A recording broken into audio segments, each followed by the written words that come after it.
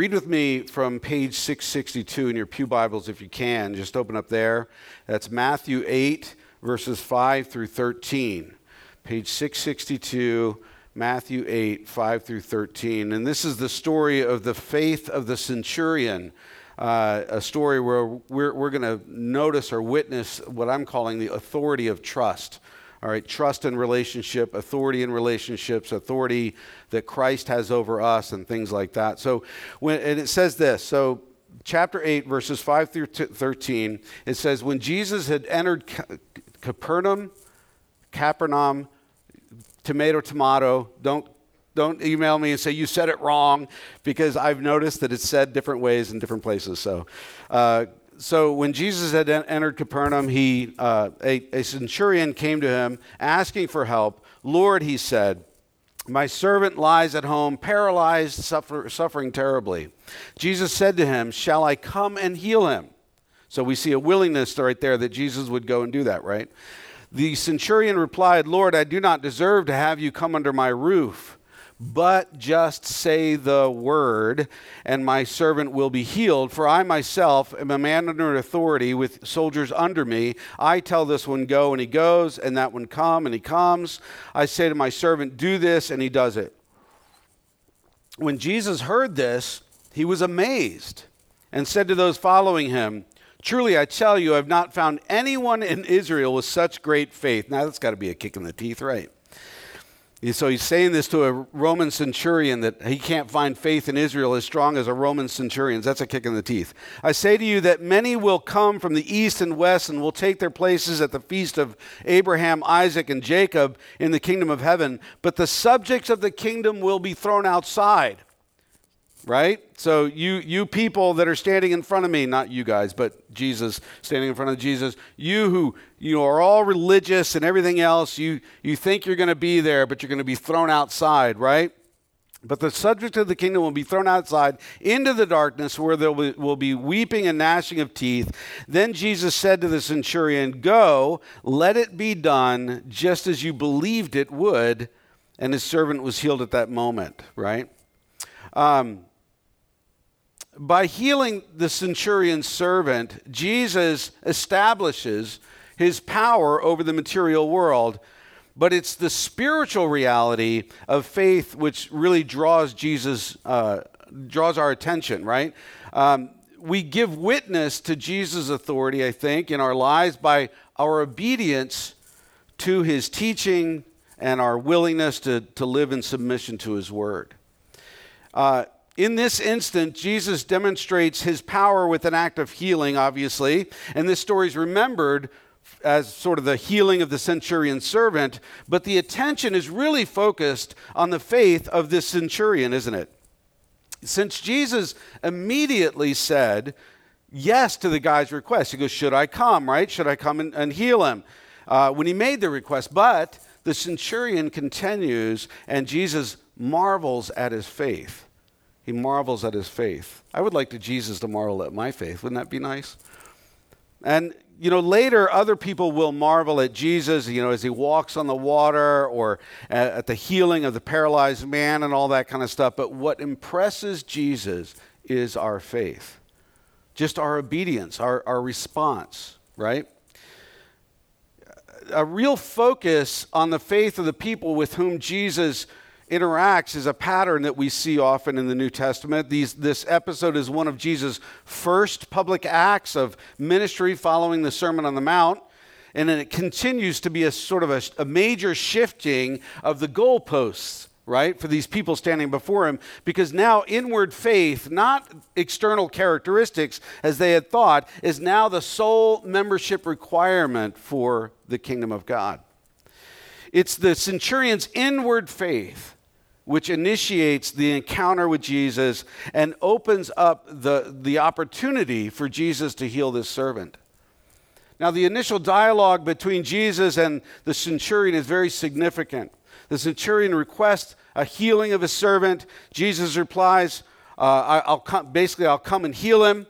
Right? And the centurion, though, dismisses Jesus' intended action by replying that all Jesus needs to do is just say the word. Just say the word, and that healing would be accomplished. We find this statement to be sort of a play on words, don't we? Because Jesus is, after all, the Word, the Logos, as we see in the Scriptures. We're told in John chapter 1, verse 1, and John chapter 1, verse 14, that he is the Logos, he is the living Word of God, right? And in this context, however, coming from a centurion, speak the word, right, also carries the connotation of command. When you speak, you have authority, you command. The centurion was this professional officer in the Roman army whose title originated from the number of 100 or century, 100 legionnaires or soldiers at his command, right? The number of soldiers would expand over time, as did the reputation and the honor attached to that commander. The centurion is accustomed to having his words obeyed. Accustomed to having his words obeyed. So he assumes rightly that Jesus' words would also be obeyed because he sees authority in Christ. In the exercise of obedience to and the obedience to authority, we find sort of this model of faith that is commended by Jesus himself, right? Most of us are acquainted with formal authority and informal authority. Formal authority is attached to a title or a position, police officer, president, whatever, More often, though, people have informal authority in their lives, right? We have people that have informal authority over us. And we'll listen to people that we trust, right? We listen to the people that we trust, and we do what they ask of us because we trust them. If we don't trust leaders, right?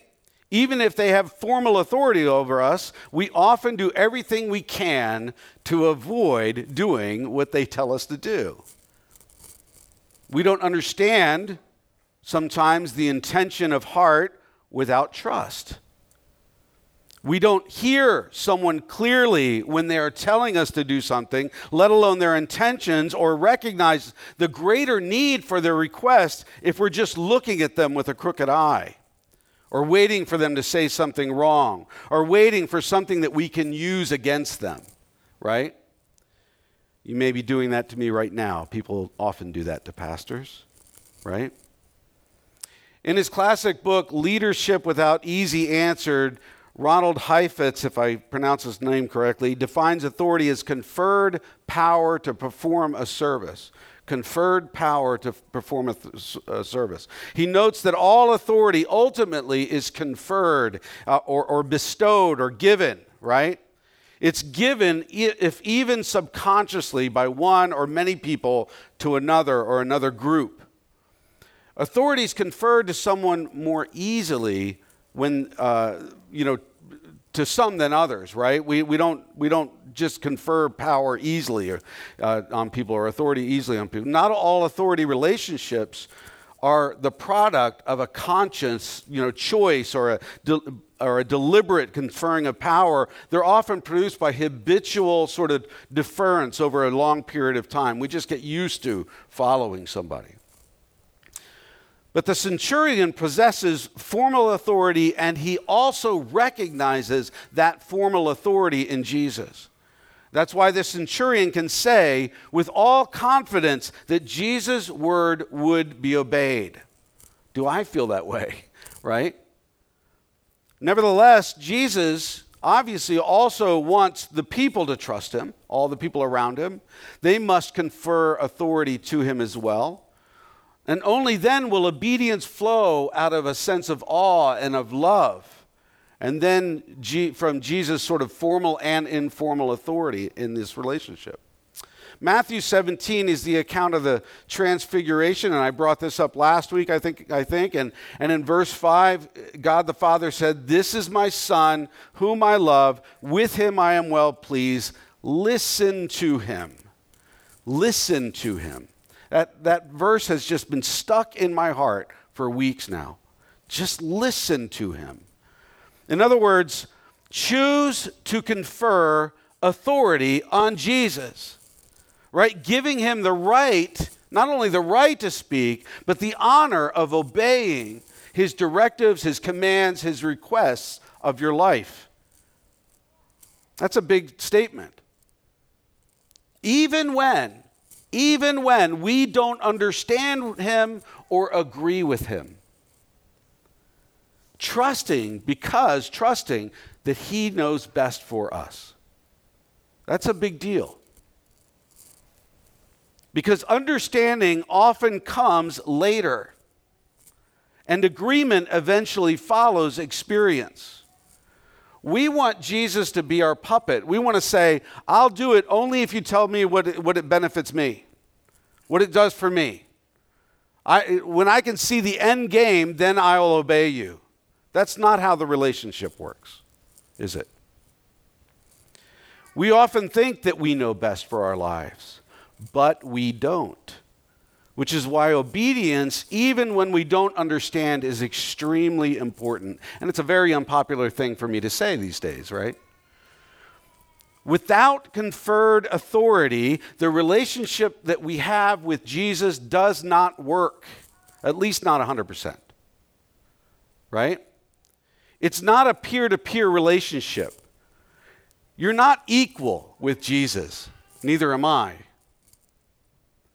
It's a sort of a king-vassal relationship. We steward all that he has, or all that he is, or all that he's bestowed upon us. And any relationship, whether formal or informal, is hindered by distrust, isn't it? Moms and dads, married folks, you know what I'm talking about, right? Remember, Jesus said in John chapter 14, verse 21, whoever has my commands and keeps them is the one who loves me. Whoever has my commands and keeps them is the one who loves me. The one who loves me will be loved by my Father, and I too will love them and show myself to them. Now, this says to us that love is not a prerequisite for a relationship, but it is a sign of relationship, right? So when Romans chapter 10, verse 9 says, if you declare with your mouth, Jesus is Lord, a public declaration in front of other people, Jesus is Lord, not being afraid, being bold with your relationship with Christ, open in front of everybody, and believe in your heart that God raised him from the dead, you will be saved. It's saying that we confer authority to Jesus by that confession. A sign that we've placed our trust in him, and a sign of love in this relationship that we have with him. In Malcolm Gladwell's book, David and Goliath, he tells the story of the Brownsville neighborhood in New York City where Joanne Jaffe, if I pronounce her name correctly, took over as head of the city's housing bureau, and she had responsibility over the projects.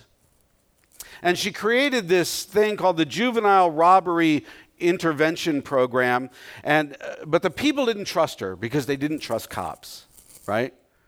And no progress was made at all. She didn't get anywhere until Thanksgiving of 2007, when Jaffe begged for and finally received $2,000 from the government, the local government, to buy a turkey for every family in her program. And she delivered 5 of those turkeys herself, right? And in all 5 apartments, she remembers and describes that in every family there was hugging and crying. And to each family, she said the same thing. She said, I know sometimes you hate the police. I understand. But I just want you to know, as much as it seems that we are harassing you by knocking on your door, we really do care, and we really do want you to have a happy Thanksgiving. Amen to that, right? Ultimately, between 2006 and 2011, robberies in the Brownsville neighborhood dropped by 80%. Joanne Jaffe did what she said she was going to do, so the families trusted her, right? She earned their respect. She earned authority in their lives. They conferred authority on her because she was kind. Likewise, the centurion trusts Jesus. He trusts Jesus, and that trust is evidence of love. Right? That trust enables a relationship of authority and obedience, which saves the life of the man's servant and transforms all those people around him. Another really meaningful illustration is of a leader who earned the trust of his followers came from the 2015 film McFarland USA about cross-country coach Jim White. I don't know if you've ever seen it, but he led the boys team to the state championship in 1987. As an outsider to the rural sort of Latino community, White had to earn the trust of the boys and their parents. And the film shows him earning the family's trust by visiting their homes, by eating with them, and by thanking them for the privilege of doing so. Just being a neighbor, right? And in doing so, he shows that he can be one of them, just as Jesus showed solidarity with humanity by entering into our reality and living, as we do, enduring the suffering of life, even farther than we do, to death on a cross.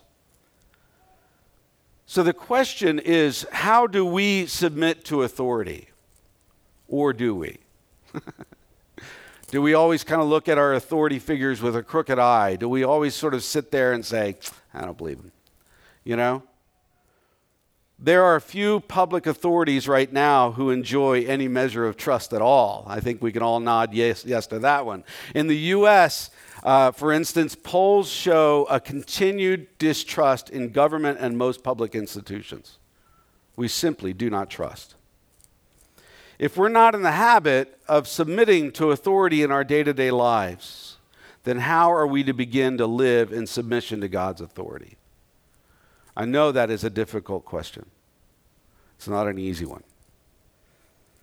So as a simple exercise, consider the Ten Commandments. I don't know when the last time you've ever read the Ten Commandments. Maybe you've never read them, but they're found in Exodus chapter 20. And I challenge you in the coming weeks, or actually this week, to read Exodus 20, read the Ten Commandments, and ask yourself this question: which is the hardest of the Ten Commandments for me to obey? Right? Which is the hardest? And the passage begins like this. It says, and God spoke all these words. So he spoke. That God's word is commanding. It's authoritative. I am the Lord your God, who brought you up out of Egypt, out of the land of slavery. Right? Now notice that there is a defining of relationship. God is God. I am not. Right? There's a difference in us. And then there's a reminder of his goodness to Israel, that he brought about their salvation. Now, this is very important. He brought about their salvation before he gave the Ten Commandments. Right?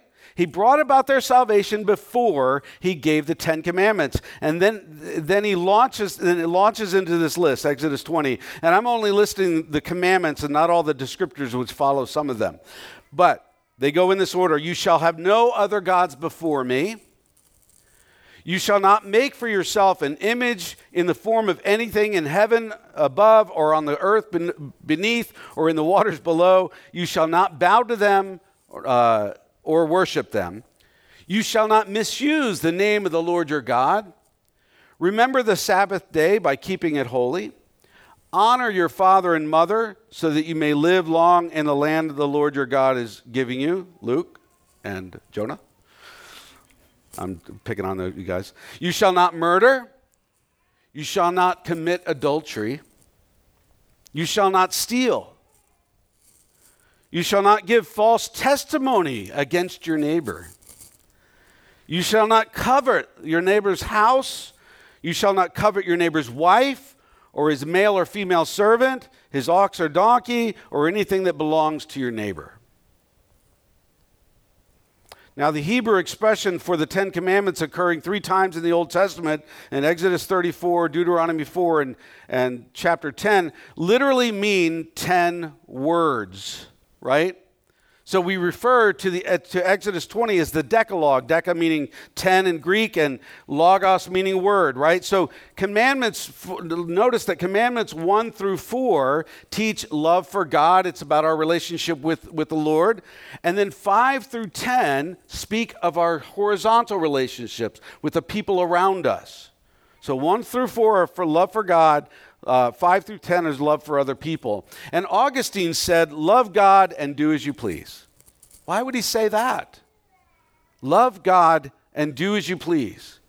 Well, because if you love the Lord your God with all your heart, mind, soul, strength, you naturally want to do what is good. You naturally take on God's heart for the world around you, for that relationship and the relationships all around you. So it makes very much sense. In other words, if you follow the first commandment, everything else falls into place with God and others. If you break into the other commandments, you automatically break the first. There are 9 things, and we're not going to be here forever. Don't let the word 9 frighten you. But there are 9 things that I'd like to point out about the Decalogue. First, they reveal God's heart and who God is. They reveal God's heart and who God is. They're an expression of the lawgiver's heart and character. And so we typically don't like do's and don'ts in life. We don't like people telling us what to do. But the commandments not only show us what God wants, they show us what God is like. And his honor and his word and his majesty is all wrapped up in them. They tell us what matters to God. And we find out that we cannot disdain the law, the words that God speaks, without disdaining or disrespecting the lawgiver, right? Secondly, they set us apart, don't they? We are to be a kingdom of priests and a holy nation, as it says in 1 Peter 2:9. We are God's people. We are different. We are set apart to live according to God's ways. Number 3, they don't constrain, rather they provide freedom. They do not constrain, rather they provide freedom. And this is a really important one to me. This is the one I've been harping on for a long time. But God means to give us abundant life, as John 10:10 tells us, and true freedom, as John chapter 8, verse 32 tells us. 1 John 5:3 tells us his laws are not burdensome. They're not burdensome. So when you're driving, down the road, you appreciate the traffic laws because they provide order and safety for you, especially when you got a kid in the back seat or something. Think about it. What would sports be like if there were no boundaries in sports? Well, take a look at this alpha video from session 6, and I think you'll see.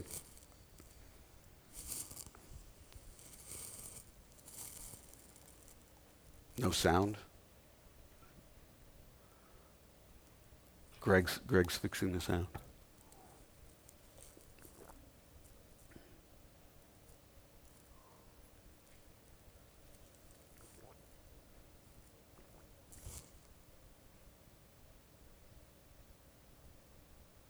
If it can't be fixed, we'll just go on.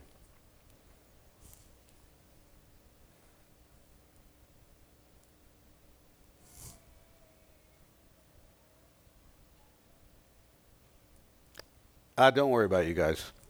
I'll just go on. It's funny because you'll see later if we just keep the film rolling.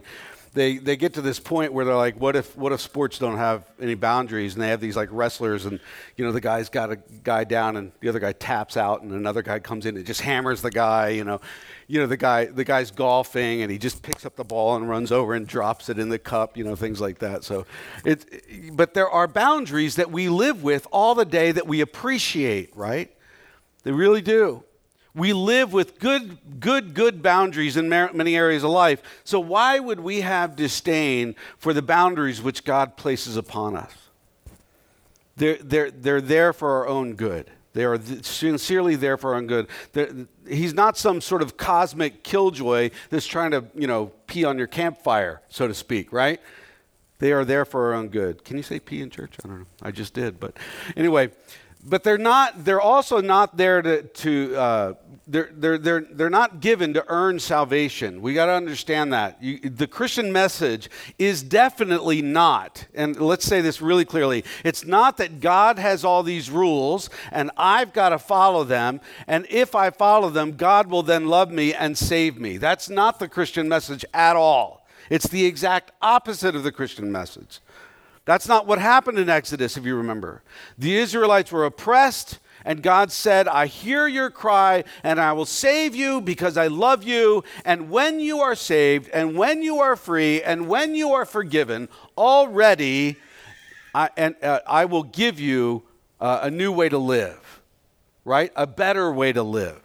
That's what he's saying. So salvation isn't the reward for obedience.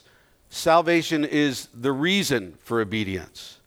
Jesus doesn't say, if you obey my commandments, I will love you. He didn't say that at all. Instead, he first washes the disciples' feet, if you remember that story, and then he says, if you love me, you will keep my commandments. Obedience follows love, right? It follows obedience or follows love. All of our doing is only because of what Jesus has first done for us, right? Next, they are more trustworthy than our own intuition or our own cultural code, what the world is telling us, right? We often say, you be you, I'll be me. No. God has defined relationship. God has defined the world. God has revealed himself to us from the outside through the scriptures. And so we live in this paradoxical age, right? This weird age where many will say right and wrong are what you decide for yourself. Yet these same people saying that to you will rebuke you for violating any number of assumed cultural commands. Amen, right. That is the absolute truth. As a culture, we might feel very free and quite liberal when it comes to sex and sexuality, but we can be absolutely fundamentalist when it comes to the moral claims of the sexual revolution, right? Old swear words may not scandalize us anymore. Have you noticed that? Right? But now there are other words, new swear words, offensive slurs and insults that'll quickly put somebody out of polite company. We had a long discussion with two couples at my house last night about how just saying certain things will explode the conversation. Can't even have a logical conversation with people, it seems like, anymore. We are still a society with a moral code, although our moral code has shifted.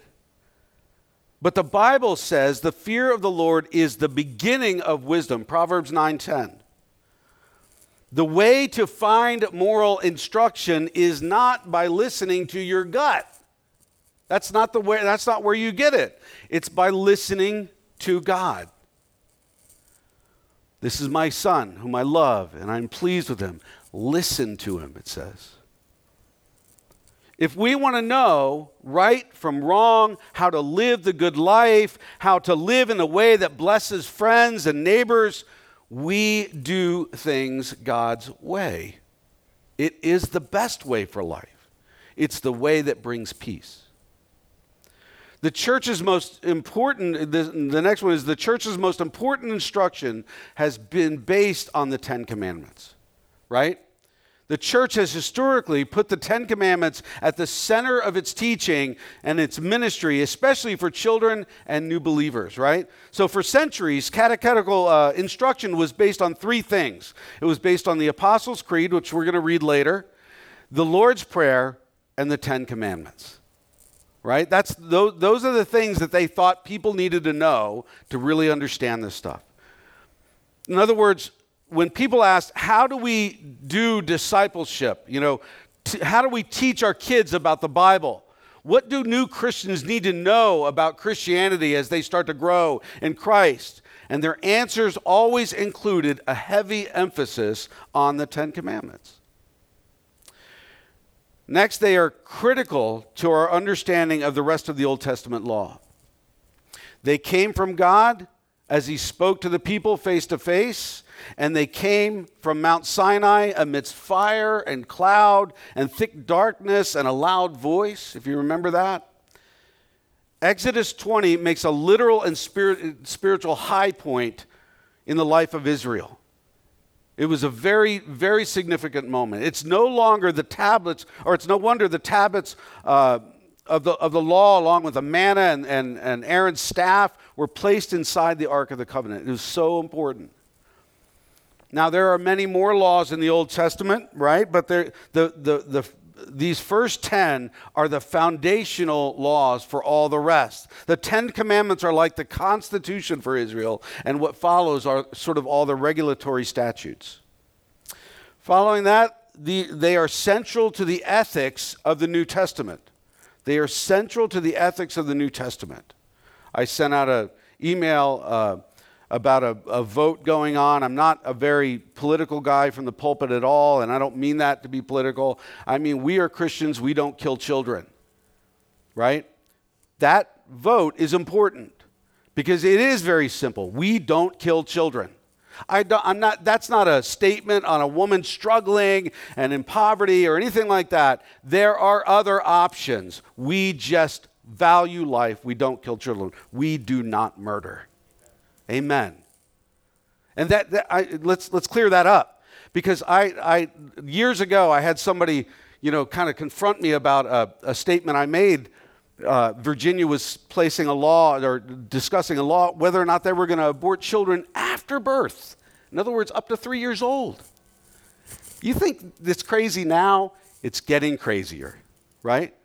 And this person was like, well, I don't agree with you. I'm like, well, we are Christians. You can disagree with me all you want, but you're disagreeing with God. We do not murder.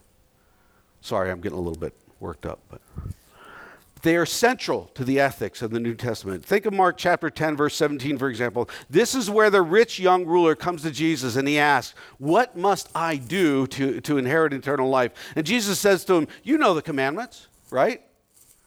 Then he lists the second table of the law, the commandments which relate to his neighbor. And he says, do not murder, do not commit adultery, do not steal, do not bear false witness, do not defraud, honor your father and mother. Now, Jesus was not laying out a path for eternal salvation or finding eternal life. We know from the rest of the story that Jesus is sort of setting this guy up for a fall, because the one command he obviously didn't say, or he avoided in saying, he skipped, was do not covet. And this guy obviously did that. But it's noteworthy that when Jesus has to give a convenient summary of our neighborly duties to each other, how do we love our neighbors, he goes straight to the 10 Commandments, doesn't he? They are also relevant today. This is not some ancient dead document that was good for people way back when. They are relevant for us today. Can we keep the 10 Commandments perfectly? Absolutely not. I do not. You do not. Do they serve to show us and reveal in us our sin and lead us to the cross, lead us to salvation? Absolutely they do. But the commandments also show us the way to live, the way to love our neighbor, and the way to love God with all of our heart, soul, mind, and strength. And we still need these 10 words. And until Jesus comes back, they're not going to change, and they will be needed until that day. Have they been changed in some respects by the coming of Christ? For sure they have. They've been transformed, but they're not trashed. We can't keep the 10 Commandments rightly unless we keep them in Christ, through Christ, and with a view to the all-surpassing greatness of Christ. As new creations in Christ, the law isn't only our duty, but it is our delight because it is so good.